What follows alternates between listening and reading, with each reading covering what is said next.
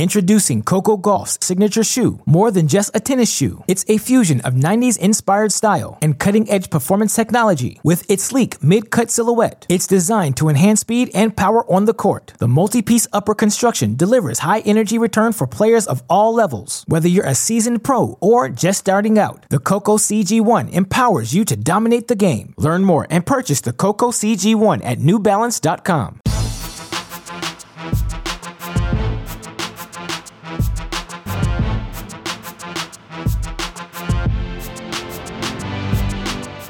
Welcome to the Mini Break, your daily podcast for the biggest storylines, results, and controversies from the tennis world. Today is Monday, March 23rd. We're not going to have many results to talk about until at least July. Coronavirus putting the ATP and WTA 2020 seasons on hold for the time being. But that doesn't mean we still don't have plenty to discuss from the tennis world. One of the joys of our sport is that there are so many storylines, so many controversies, so many different things we can explore on a day-to-day basis. And that's what we're going to continue to do here at Cracked Racquets. If these podcasts can provide any of our fans even just a momentary respite from all of the stresses that are occurring right now in all of our daily lives, then we're doing our job. So we're going to continue to do just that. And joining me on today's podcast to have a little bit of fun is how I want to describe it. You, of course, know him as one of the co-hosts of these Mini Break podcasts, the former Denison men's tennis superstar, high school men's tennis coach. I don't remember the name of the school. I'm sorry. I'm going to get better at it moving forward. But a man I affectionately refer to as James Foster McDonald. Jamie, welcome back to the Mini Break. How are you doing? Hey, I'm doing all right. Although my 2-week coaching stint, that might be all I get for the Pembroke Hill High School. It's looking that way. Things are suspended at least another month. We'll see if by May anything comes up, but it's not looking good. So it might be a 2 weeks and I'm out scenario. Yeah, no, your kids on the team, certainly the biggest winners, because I can only imagine the fitness regimens you had prepared for them moving forward. Oh, yeah. We were going to be the fittest team in Missouri. Let me tell you that. I don't know if that's a good thing or not. Is that, are those a high bar to clear? I don't know either. But I can say with certainty that we would have taken that title. Yeah, no, one of the weird things, my little brother's a high school senior, and he more than likely took his last class at our high school. So that's just, it's weird for all of us, certainly. But the benefits for us Cracked Racquet fans is you're going to have a little bit more time to come on the podcast. And I know we have some fun podcasts planned, non-mini break, that we should be releasing shortly. We're going to record a fun episode of a new series we are starting tomorrow night. So just a little bit of a tease for you listeners. But we want to have some fun today. And before we get into that fun, the reason we're able to have all of these different conversations day in, day out, due to the support we get from our friends at Diadem Sports. And if you've heard me say it once, you've heard me say it a bunch of times. Diadem Sport is helping tennis players all across the globe elevate their games by designing the most innovative performance tennis gear on the planet. Their rackets are developed with your performance in mind, and it doesn't matter what your style of play is, whether you're a power player, you're a slice and dice, or you just like to grind out there. They've got a racket for you, their Nova 100, their Elevate 98s, as well as a bunch of different strings you can go with: the Flash, the Solstice Power, the Elite XT. Jamie's a man of evolution, so I feel like those are the strings for him. Me, as impulsive as you'll find out there, so those impulse strings just fit my personality to a T. They've also got their premier tennis balls. They've got their sweatshirts. They've got all of these different things. Jamie, have you gotten the chance to use the strings even more over these past couple of weeks?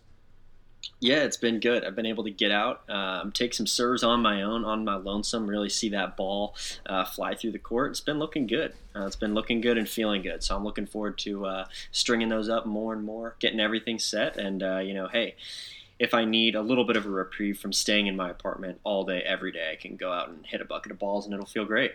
Yeah, no, and I got the chance to put on a Diadem hoodie for the first time this weekend. Our CEO, Dalton Thieneman, came over. He was wearing it for an Overserve segment that we recorded. And by the way, listeners, I promise you are going to very much enjoy this week's Overserve. They get better and better as we continue to do them, and super producer Daniel Westoff really put his magic on this week's episode, so be on the lookout for that. But To help our friends at Diadem Sports, go to their website, diademsports.com. Use the promo code CR50. Get 50% off your orders. And in a time when so many of us, struggling financially because of the economic effects of coronavirus, for us tennis players, it certainly is helpful that Diadem cutting their prices, of course. And you can get 50% off your order and get a couple of sets of strings that should last you for the foreseeable future. So again, go to that website, diademsports.com, and we continue to thank them for their continued support of this podcast. Now, in terms of what we're going to be talking about today, we're going to do things a little bit differently. We've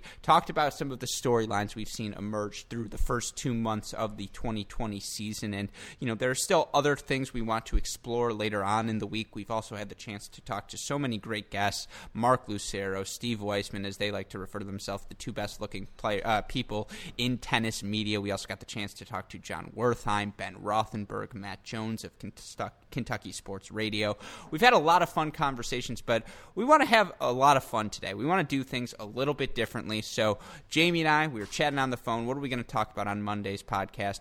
We're going to do some lists. We're going to do some rankings, because who doesn't love to hear people's rankings? Who doesn't love to hear how we think people stack up in terms of individual skills on the ATP Tour? So we're going to talk about that. We're going to talk about the top 3 forehands, the top 3 backhands, the top 3 one-handers, top 3 serves, and top 3 movers on the ATP Tour in our opinions. Now, a couple of rules before we get started that Jamie and I agreed on. First off, no big 3/big 4, because I will always include Andy Murray in that discussion, and if you include them, things just get stupid. They get too easy. What's the point? Yeah, Rafa, Djokovic, Federer are better at everything than everyone else, so we excluded them from this. A couple of other rules: no Prince rackets. This disqualifies me from the list. This disqualifies Isner from the list, and Luca Pouille as well. Hot takes, always encouraged on this podcast, and I promise you we've got a couple lined up for you. For the servers, no 7-footers. Yes, 7-footers, you're that tall, your serve's going to be better than the average human, so why even do the conversation if we're going to include them? Bonus points if you include someone outside the top 100 in your rankings. Also, no Nishikori, no Del Potros. They're both out with injuries. And then the last rule is something we're calling the Gasquet rule, which means current form only, no credit for past performances. His one-handed backhand, maybe the most beautiful one-hander in the history of the ATP game. But obviously right now you compare its effectiveness to some of the other players on tour, and it just doesn't stack up. So, did I miss anything, Jamie, or are you ready to rock and roll? Ready to rock. All right, let's get right into it. Jamie, let's start with you. Give me your top 3 forehands. And give me your thought process as well. I expect me to interrupt you a couple of times in this one. Yeah, of course. Yeah, it's hard to, just cut apart somebody's game and just look at it. But just the raw stroke itself, what it does, the power, the spin, the stroke on its own, not just how that guy is able to put it together, just how he uses it in points. So I think for me, Kyrgios is in that list. Team is in that list. The third one is hard. There's so many different ones. He maybe is my honorable mention, but Jack Sock, so give me bonus points for outside the top 100 there. But he's on my list as well. Rublev was my other one. So fascinating for me. And again, I should preface this. I didn't mention this in the rules as well. Jamie yelled at me. He's like, you're going to ruin this. You're going to bring in statistics, which I've ruined a number of segments over the years. So it was a justified claim from Jamie. These are all subjective opinions. Let's be clear. We're not going to be talking about, well, his spin rate is 102 RPMs, and that's just more effective than anyone else. No, we're not going to be doing that. And, records aside, because obviously, given where you're at in the rankings, that shows how effective your stroke is or isn't. But we agree on 2 of our top, or we agree on 2. You included Team in there, right? I did. So we agree on 2 of our top 3 forehands. For me, my top 2 guys are number 1, Rublev, because, again, I've made this point over and over again. Andrei Rublev hits the ball harder than 99.9% of players on tour. If you watch a practice session, you listen to the ball coming off of his racket, it just sounds different than everyone else. And you can just see in how vicious he turns into the ball, his body language, just, again, the eye test, which is so valuable in these rankings. It just looks different. It sounds different. It's more effective than, his game is based around going after the forehand, whether it's inside in, inside out. Couldn't agree with you more there. Obviously, Dominic Thiem, the success he's had, it's a testament to his all-around game. But, I mean, he can whip a forehand as well as anyone. I'm not going to ruin it with a stat, but I know RPM-wise, spin-wise, he's up there with the best of them, right? So those two, I think, you can't dispute them. If you're throwing out Rafa, you're throwing out Federer, you're throwing out Del Potro. Those two just certainly in the top three. But spot number 3 was really difficult for me. And you mentioned Jack Sock in there. I also had a guy by the name of J.J. Wolf in my honorable mention. Kyrgios in my honorable mention. Milos Raonic, obviously in the honorable mention because his game is a serve and a forehand. And spoiler alert, we'll get to him more later on in these rankings. I threw around Shapovalov. I threw around FAA because, again, he's the sound test as well. You just see the ball coming. You hear it coming off of his racket, and you're like, whoa, that sounds different.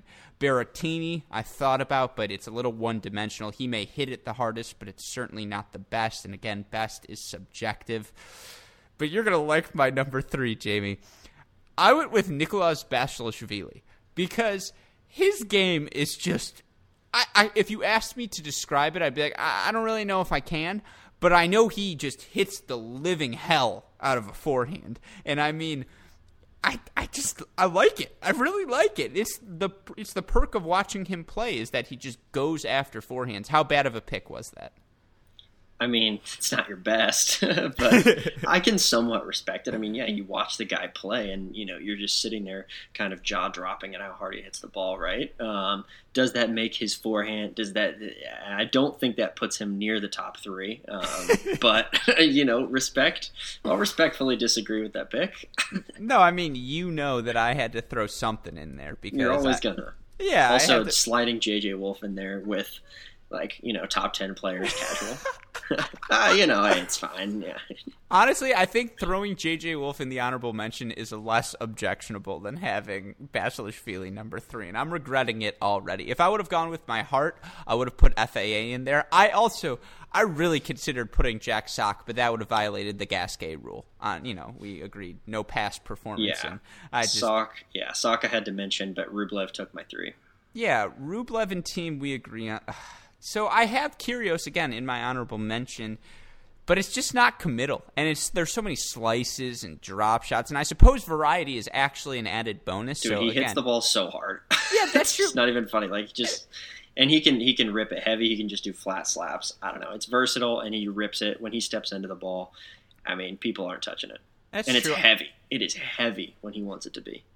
If I would have gone with my heart, I would have gone with... I mean, if my heart was Basilashvili. I really wanted to have a tie between FA and Shapovalov and just violate the rules right off the back with a tie at the number 3 position, but I'm going to stick with Basilashvili. I'm not going to back down. It's just, again, in terms of these lists, maybe we should have said most entertaining. Maybe we should have said whatever it is, but best is a very arbitrary category. We're going to go with best. We're staying with best. Yeah, exactly. And define it as ever you want. Again, the point of this is to have fun, to give you something to argue about. And if you have any arguments, at Jamie McDonald, at Great Shot Pod for myself, we would love to hear them because that's the purpose of an exercise like this. Oh, I want to change my list so badly, but screw it. I'm going to stay with Basilashvili. We can move on. Introducing Coco Gauff's signature shoe. More than just a tennis shoe. It's a fusion of 90s inspired style and cutting-edge performance technology. With its sleek mid-cut silhouette, it's designed to enhance speed and power on the court. The multi-piece upper construction delivers high-energy return for players of all levels. Whether you're a seasoned pro or just starting out, the Coco CG1 empowers you to dominate the game. Learn more and purchase the Coco CG1 at NewBalance.com. Any final thoughts on the forehand? You ready to go to the one-handers? Let's go to the one-handers. All right, give me your list. All right, so to be clear here, listeners, we are not just saying backhands. We are splitting between one-handers and two-handers. So yes. I also do want to clarify the forehand was the toughest category for me. Yes, I would say that's the case. There's so many you can toss in there, especially with the forehand's importance in the in the game. It's difficult. All these guys are going to have solid forehands pretty much. But no, on one-handers, I mean, I think the top 2 are pretty evident, and I will be very surprised if we're differing in this. Stan and Thiem. I think, you're not agreeing with that? So Thiem was number 4 for me. He was a just miss. And again, I have to have fun with this. That's I completely a bad agree. take. That's a horrible take. But Well, no, wait and till then you hear it. But my on. battle for 3 is really between Tsitsipas, Dimitrov, and Shapovalov. And if I had to lean one place, at least right now, I'd probably say Tsitsipas, just because he's been hitting it very well. He can, man, I'll tell you what, he gets himself out of a ton of trouble with the heaviness he's able to use on that backhand side. He's got a lot of versatility with it, and then he can crank it when he needs to. It's looked probably the best so far. I mean, that's why he's 6th in the world, right? But it's easy to make cases for Dimitrov and Shapovalov in there as well. Yeah, so I disagree. In my list, I have not Shapovalov, like explicitly, like just no, because that's he's not in mine. He was who I was considering. He's like 5. Yeah, I didn't say counterpoint. I said just he's not even in my honorable mentions. I threw Kohlschreiber in my honorable mentions because that thing is beautiful. Certainly aesthetically on its own deserves some sort of mention in this category. You're telling me right now you would rather have his backhand than Shapovalov's. That's a terrible take. Oh, maybe. That's a bad take. The point is, I don't want neither guy are in my top 5, so I suppose, or top 5 in my top 3. So okay. So they're both just off the list. Dimitrov just off the list. I am shocked you did not mention the guy who I have at number 1, and maybe this is recency bias because he was playing really well. He had just cracked the top 30 for the first time in his career. Number 1 for me, I have Dan Evans because I think the variety he plays with, great with the slice, great attacking and using short angle, great going short angle topspin as well, great at blocking returns. That's my number 1 best one-handed backhand. Now, I completely agree with you. Stan's number 2. And if you put him number 1 over Evans, I'm not going to argue with you at all. But I am surprised you didn't include Dan Evans in your list. I have Stan and Team above him. When I was going through the list, Dan Evans did cross my mind. I just don't think it holds up on its own. Now, if you start, talking about it and how he uses it for the transition game and getting to the net, maybe. I still think you got to put Stan and Teams way above that. And then just versatility in terms of the ground stroke. I mean, yes, he does a great job of chipping and blocking back, but I mean, if I'm in a ground stroke rally, backhand to backhand, I'm taking Tsitsipas or Dimitrov over Evans. So that's fair, but the one-handed backhand's all-encompassing, right? On those players, it's that much more important that you have the slice, that you have the block return. And in terms of returning on that wing, I actually like Evans' return better than Tsitsipas's, better than Dimitrov's. Yeah, maybe on the return specifically. I mean, he has a good block, but I mean, I guess this wasn't the forefront of what I was talking about, right? We split out serves as well. We didn't do returns. So I guess I was holding it more as that backhand ground stroke. But yes, I mean, you make a good point.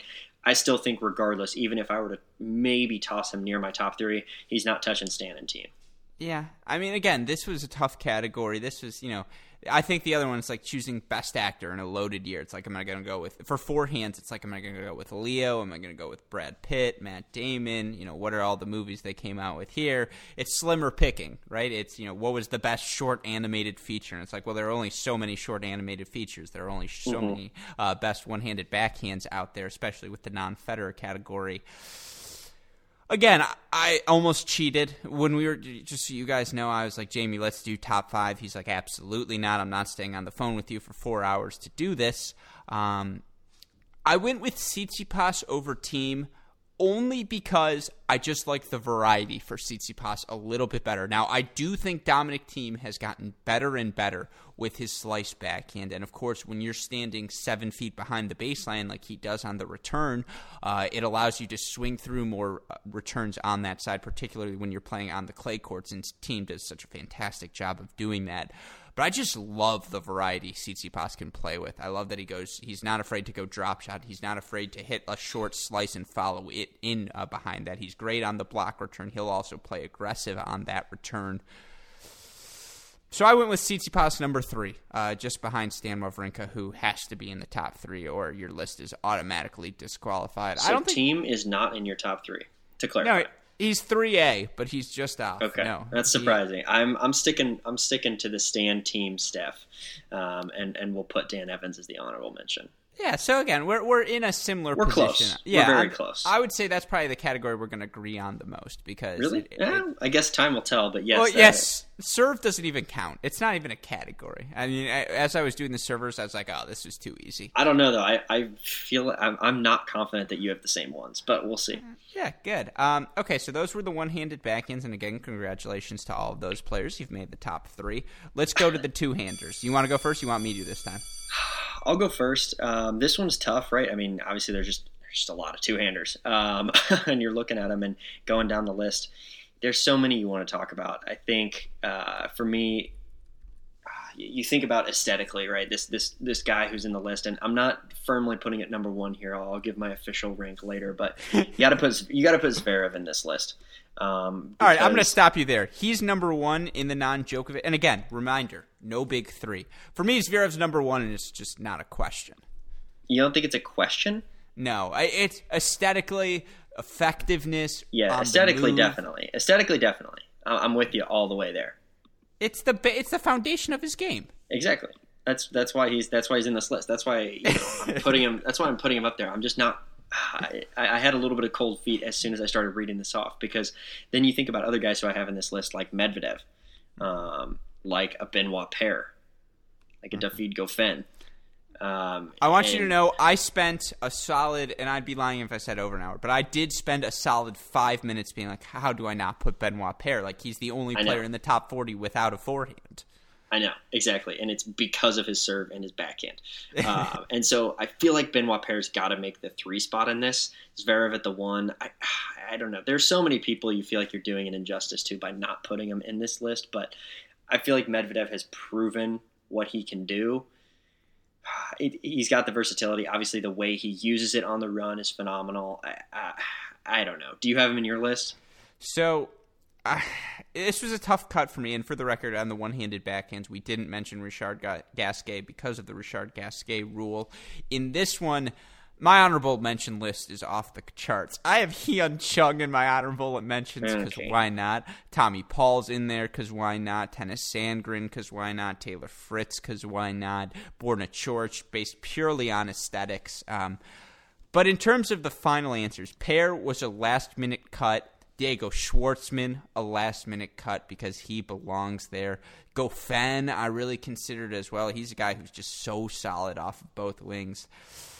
But my number 3 spot, because my top 2 are Zverev and Medvedev, for the record. Just, aesthetically, their effectiveness, the different tools. Yeah, we both agree on that. I mean, I told you I was going to do this. You're like, please don't, Alex. I was like, no, I have to. You're like, Alex, I'm begging you. I went with Denis Kudla. Because the down-the-line backhand for Denis Kudla, I don't care, what he's ranked. I don't care that he may never crack the top, 40 in his career. He may have cracked the top 50 or been right around it if he didn't right after that 4th-round Wimbledon appearance he made a few years ago. But, I mean, Denis Kudla's backhand is beautiful. It really is, and he plays so many rallies, harping in on that backhand wing. When he knocked off Thiem a couple of years ago at the Australian Open, did he win that match? He might have lost it in 5. But it was all premised on him attacking that backhand side, opening up the court for himself to go down the line. He can play flat. He can handle heavy spin with it. He's the only guy I've seen take inside out or inside in backhands from the deuce side of the court routinely. And I do think his backhand is that effective. Now, of course, he's got a bunch of other issues, and that's why he's not a top 40 player consistently.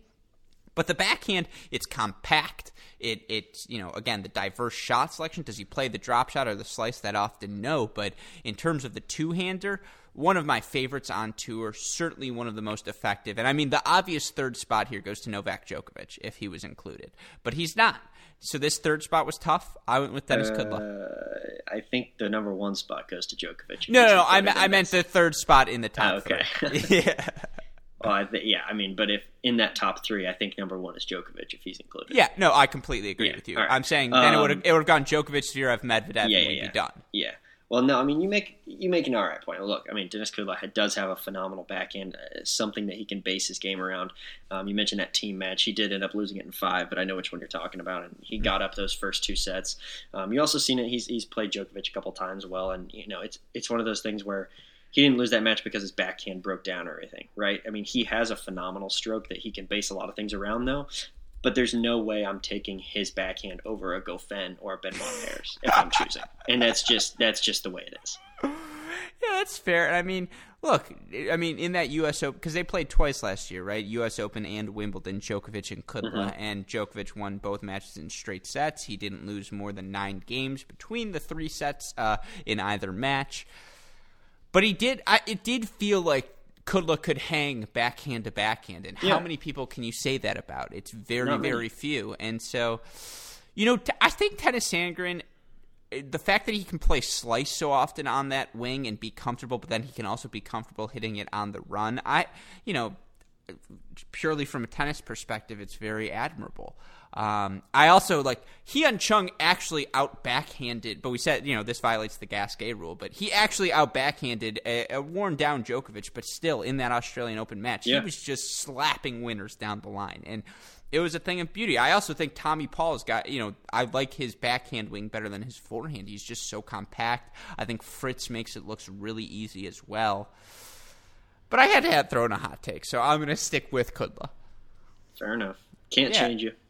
No, it's, again, in terms of, I don't know why, I feel like this is our version of the Oscars, right? It's like, who are you going to go with? And this is the controversial take. I'm trying to think of an Oscars controversy, but I'm really not a big movie guy.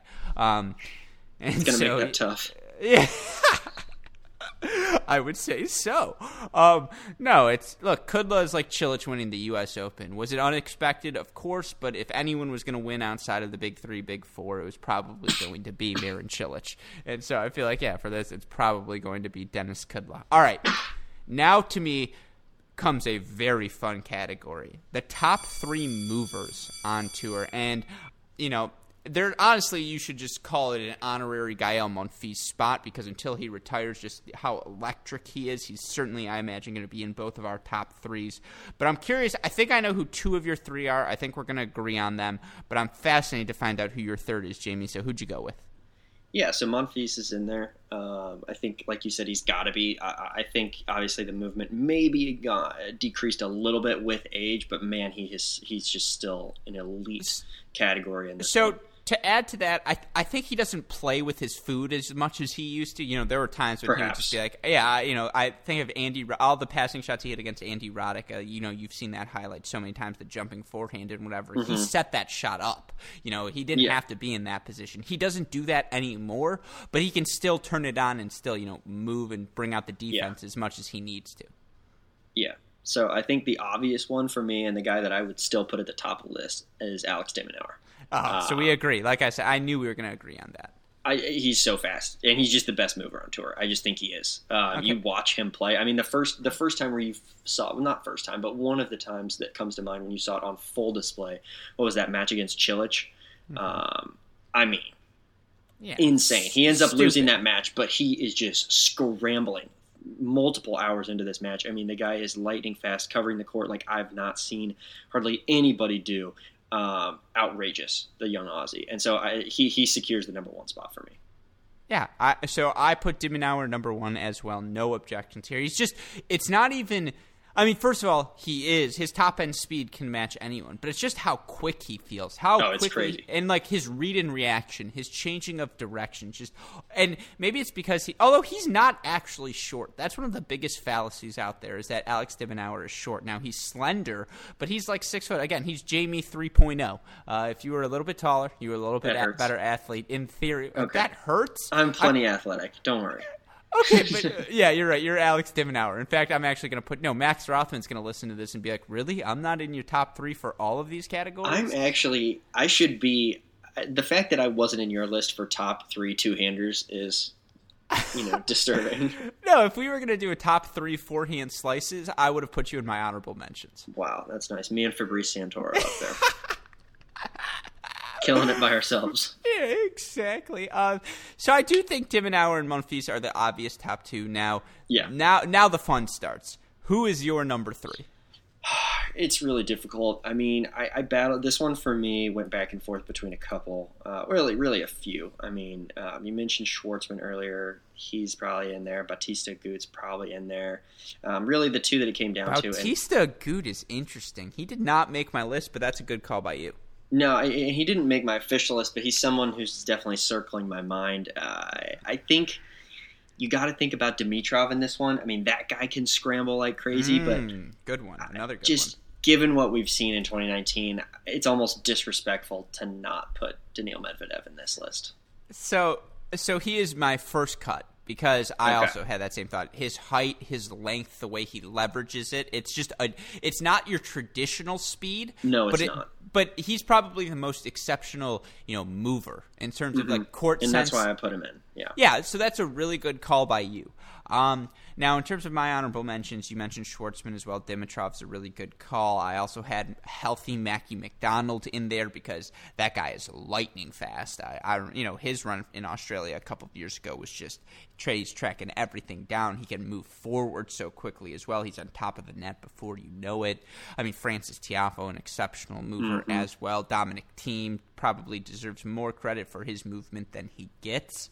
But I wanted to give myself bonus points here. So I dipped down to the Challenger Tour, and I went with Darian King, whose game is essentially premised on, hey, I'm just going to be a backboard. I'm going to track down everything you hit, and you're not going to get a ball by me. And that's why he's been able to crack the top 200 early in his career. He is good at all of the tennis stuff too, but most of his game is predicated around movement, and he's an exceptional mover. That's why, he's had as much success as he has. So I went with Darian King. Now, that may be an egregious take in your mind, but Darian King, career high of number 106, currently number 256 in the rankings, the 27-year-old. I just think he's a top-tier athlete on tour. I think, again, his game is so premised on his movement, and just you think he's in an uncomfortable position, but he's not. He's right where he wants to be. So I went with him number 3. What do you think? I mean, congrats on giving yourself bonus points, first and foremost. But, similar to some of my takes for the other ones, I think you're crazy if somebody who's not hitting through Daniil Medvedev is hitting through Darian King. Let's just put it that way. I hate to say it, but that's just the fact. See, I think the harder his opponent hits, the better he plays because he can just absorb that pace and get to everything. But it works until it goes by him. But yes. Yeah, whatever. I mean, who's not nominated in this category is Alex Gruskin. Just not even close to the top 3. I know I'm just maybe young Alex Gruskin, right?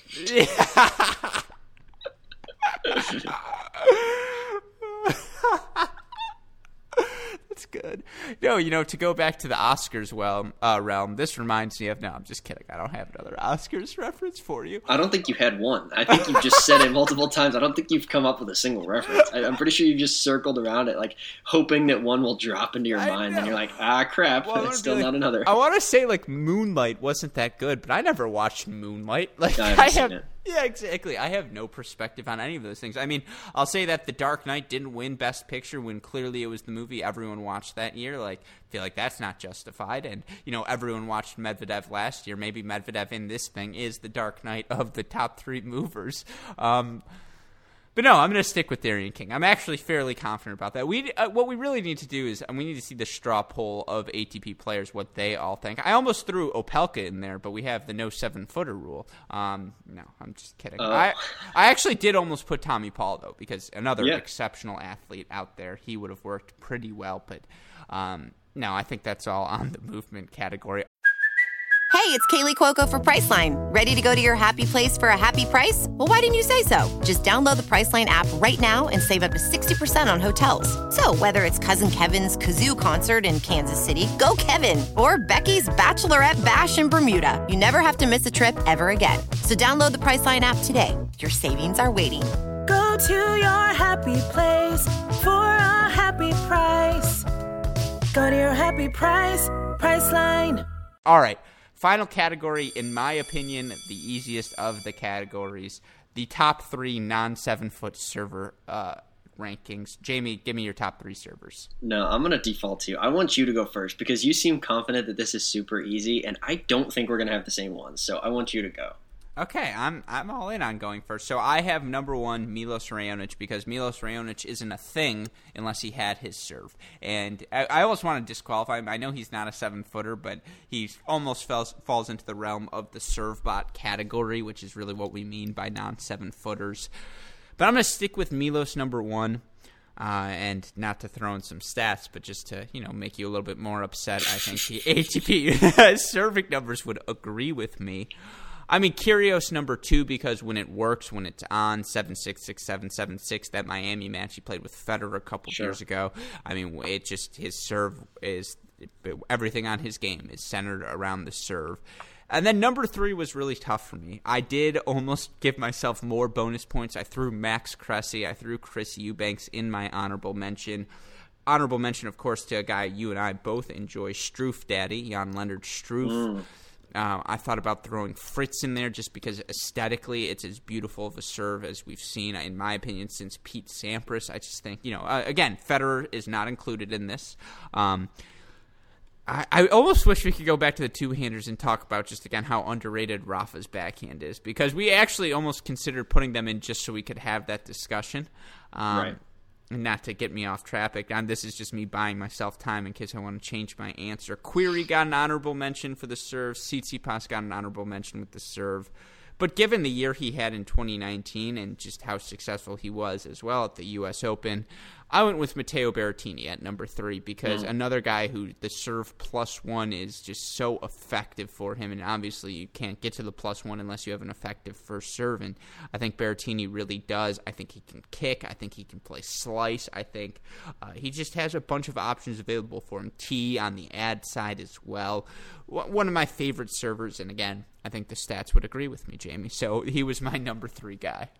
Fair. No, I mean, look, the first 2 are hard to argue with. I've got Raonic and Kyrgios in there as well. I mean, when Milos is just bombing the serves, there's simply nothing you can do. Kyrgios the same way. That guy's insane when he's locked in. The third one, I feel like there's a lot of possibilities here. Ultimately, I ended up going with my my outside Dennis of the top Kudla? 50 pick. Yes. No. Feliciano Lopez. And the irony here for you listeners is that Gruskin and I were just talking about this guy right before it. And then we got to the serve category, and I was like, damn, I know for a fact. I can't drop stats, can I? This guy has cracked some crazy fast serves. I mean, we're talking over 150. And so the lefty, I mean, you saw it when what was that? He took that title on grass. What was that? Is it Queens that he won? Or Queens, yeah. I think it was Queens. He won in singles and dubs with Murray, right? I mean, his serve was cooking. And so he's in my list. And I'm sticking by it because that dude serves phenomenal. I also want to go back, now that you say Lopez, like the fact that I didn't include Fernando Verdasco, I mean, it's because no including past performances, but yeah, I mean, that guy can crack forehands like few others. You know who else deserves an honorable mention in this category is Sasha Bublik, who, his game, the serve and the drop shot, the underhand serve. If we did a best underhand serve category, he would be in there as well. We talked about it as well. Given Feliciano Lopez's backhand, I don't know how he wins matches, but evidently it's because of the serve, right? It's because he's willing to move forward, and it would have violated the Gasquet rule to put Jo-Wilfried Tsonga in there, but he was another guy I considered as well. There's a lot of good servers out there. But no, I have no disagreement with your ranking there. I would say, in terms of looking back at the list, and we actually ended up going a little bit under what I expected, so I don't mind doing a quick review. Probably the most egregious ranking was me putting Basilashvili at number 3, and I apologize to you listeners. I hope you give me the grief I deserve for that on Twitter tomorrow. But going through your list, Jamie, if you could change one spot after this discussion, what would you change? Oh. Are you going to say nothing? I hope you say nothing. I mean, it is a pretty solid list. I'm not going to lie to you. I mean, I didn't form it with weaknesses on purpose. I'll put it that way. I mean,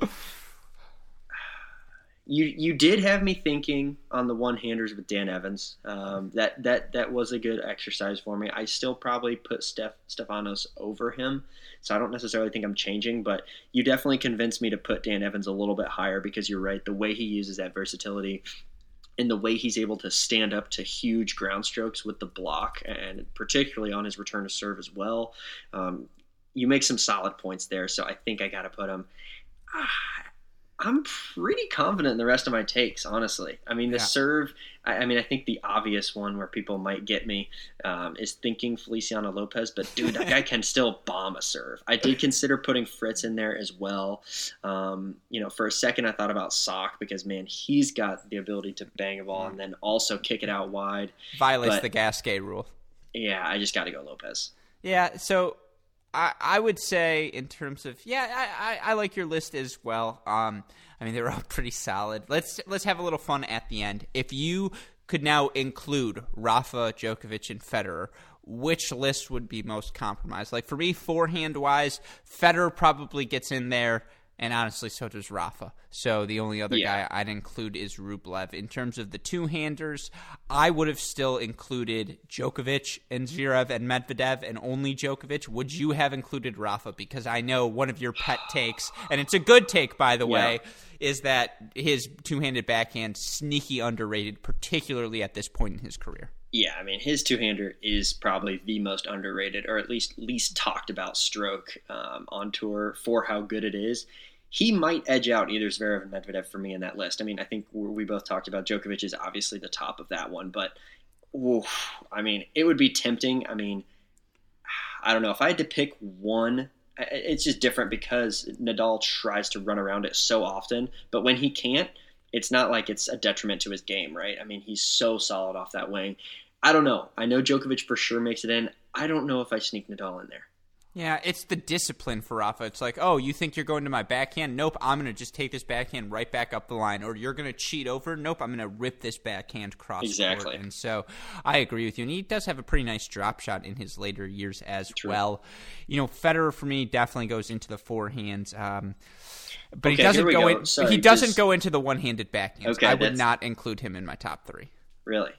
I mean, okay. If you're telling me right now, I mean, I have Tsitsipas over Thiem, which upon looking at him, I'm really going to say, yeah, because for a series we're doing, if this was 2011, would I include Federer? Yes, I would. Oh, here we go. Good plug. Yeah. Although then again, his slice backhand return, and we didn't do returns, but I've taught, on multiple cracked interviews, a little clickety clack there, I'm name dropping. Multiple people have said the shot they wish they could emulate the most is the Federer slice return. That the way he can do it, it's what the fact that he can turn the point back to neutral when you serve to that target is just special.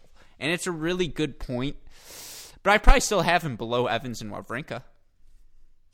At least, 2020 Roger Federer. I think I'm still putting Fed above Tsitsipas in the backhand debate because Fed can just do so much with it. Even 2020. I mean, 2011, he's at the top of this list. 9 years later, he's number 3. That still ain't bad. Yeah. No, I think that's fair. Again, it was close. It would be close. In terms of top 3 movers, bye-bye Darian King, my friend. Novak Djokovic would like to have a word with you. But I probably would still stick with De Minaur and Monfils. Yeah, I think that's fair. Especially now. I mean, oh, God, it's hard not to put Nadal in there. Nadal, honestly, more than his actual just raw movement, it's his ability of what he can do to the ball once he gets there.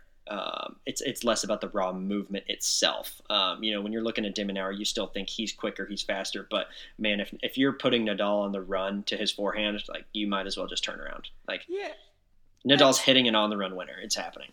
Yeah, I mean, especially if he knows it's coming. Yeah, exactly. That's a fair point. And then in terms of the servers, I mean, no to Novak. Not that his serve's bad; it's gotten so much better over the course of his career, but I'd probably still take Raonic and Kyrgios. I mean, Federer probably knocks off Berrettini. Probably. And then, honestly, the Rafa serve is underrated. The Rafa serve is underrated. He's been working on it. He's been working on it quite a bit. It still doesn't go to this list, though. And right now, 2020, I don't know if Federer makes this list.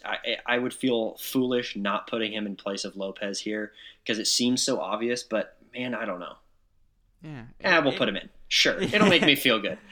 Yeah, no, it's really, really close. I could go with a couple of different ways here. I mean, Look, we didn't do returners. If we did, Djokovic would be number one, and then it would be pretty interesting after that. I'm trying to think if I have any final follow-ups for you. I mean, yeah, Schwartzman's in that category for me. He would be in the club. You know, if he goes to the bouncer and they say, "Hey, are we going to let this guy in one of the top returners?" They'd be like, "Yeah, let him in." Certainly, he'd get into the club.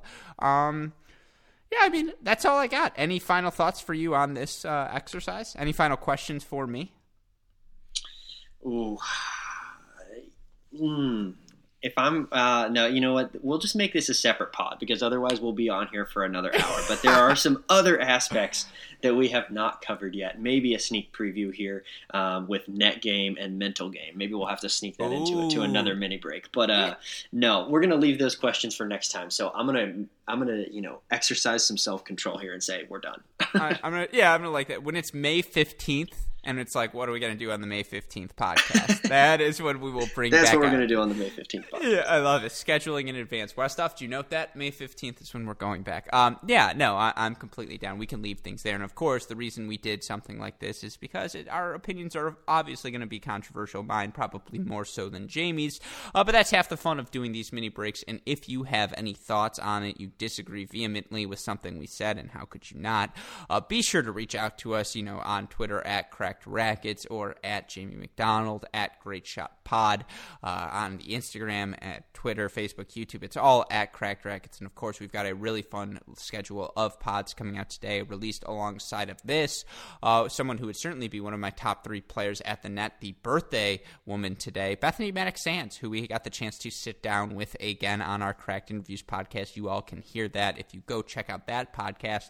Of course, this podcast, the Cracked Interviews podcast and the Great Shot podcast, we ask, as always, that you like, rate, subscribe, review, share them with your friends. If you're starved of tennis content, now is the time to be listening to these podcasts, because I think we've done over 600 at this point, and I think they all hold up fairly well. If you don't remember what was going on, June 15th, 2019, there's definitely a mini break on there for you to go listen to, so be sure. I don't know why I keep going with the 15th for all these dates. It's just like smack dab middle of the month, so I'm comfortable with it. And, of course, the last thing I want to plug is our new video series that we launched on YouTube, Overserved, where we poke fun at all of the unintentional comedy that happens in the tennis world on a week-by-week basis. And we think now more than ever, laughter is going to be the cure that so many of our fans, so many of us, I know how much fun I had recording, and it was great to get my mind off of the stresses that I'm feeling every day. And we think you, the listener, will really enjoy those Overserved segments as well. And, of course, the amount of work our super producers, Max Fligner and Daniel Westoff have been putting in day out. It's a any job that they constantly have to do. And I'm serious when I say Westoff has killed it on the video ends over these past. I mean, he's always killing it, but these Overserved are. We're really proud of them, so we hope you all go give that a look. But one last time for our sponsors, Diadem Sports and AeroBar, who we are so grateful for their continued support. Go check out their websites. Use the promo code CR50 with Diadem. Use that promo code CRACKED30 when you go check out AeroBar for 50 and 30% off your orders, respectfully. For my wonderful co-host, James Foster McDonald, too. I won't lie, this was a great exercise. I had a ton of fun, Jamie. I always appreciate your takes. For our super producers, Max Fligner and Daniel Westoff, and for all of us here at both Cracked Rackets and the Tennis Channel Podcast Network, I'm your host, Alex Gruskin. Jamie, what do we tell the listeners? First, we tell them to watch Overserved, because I don't want to gas up Gruskin. I never want to, but man, this is a good episode. And second, that's a break. And we will see you all tomorrow. Thanks, everyone.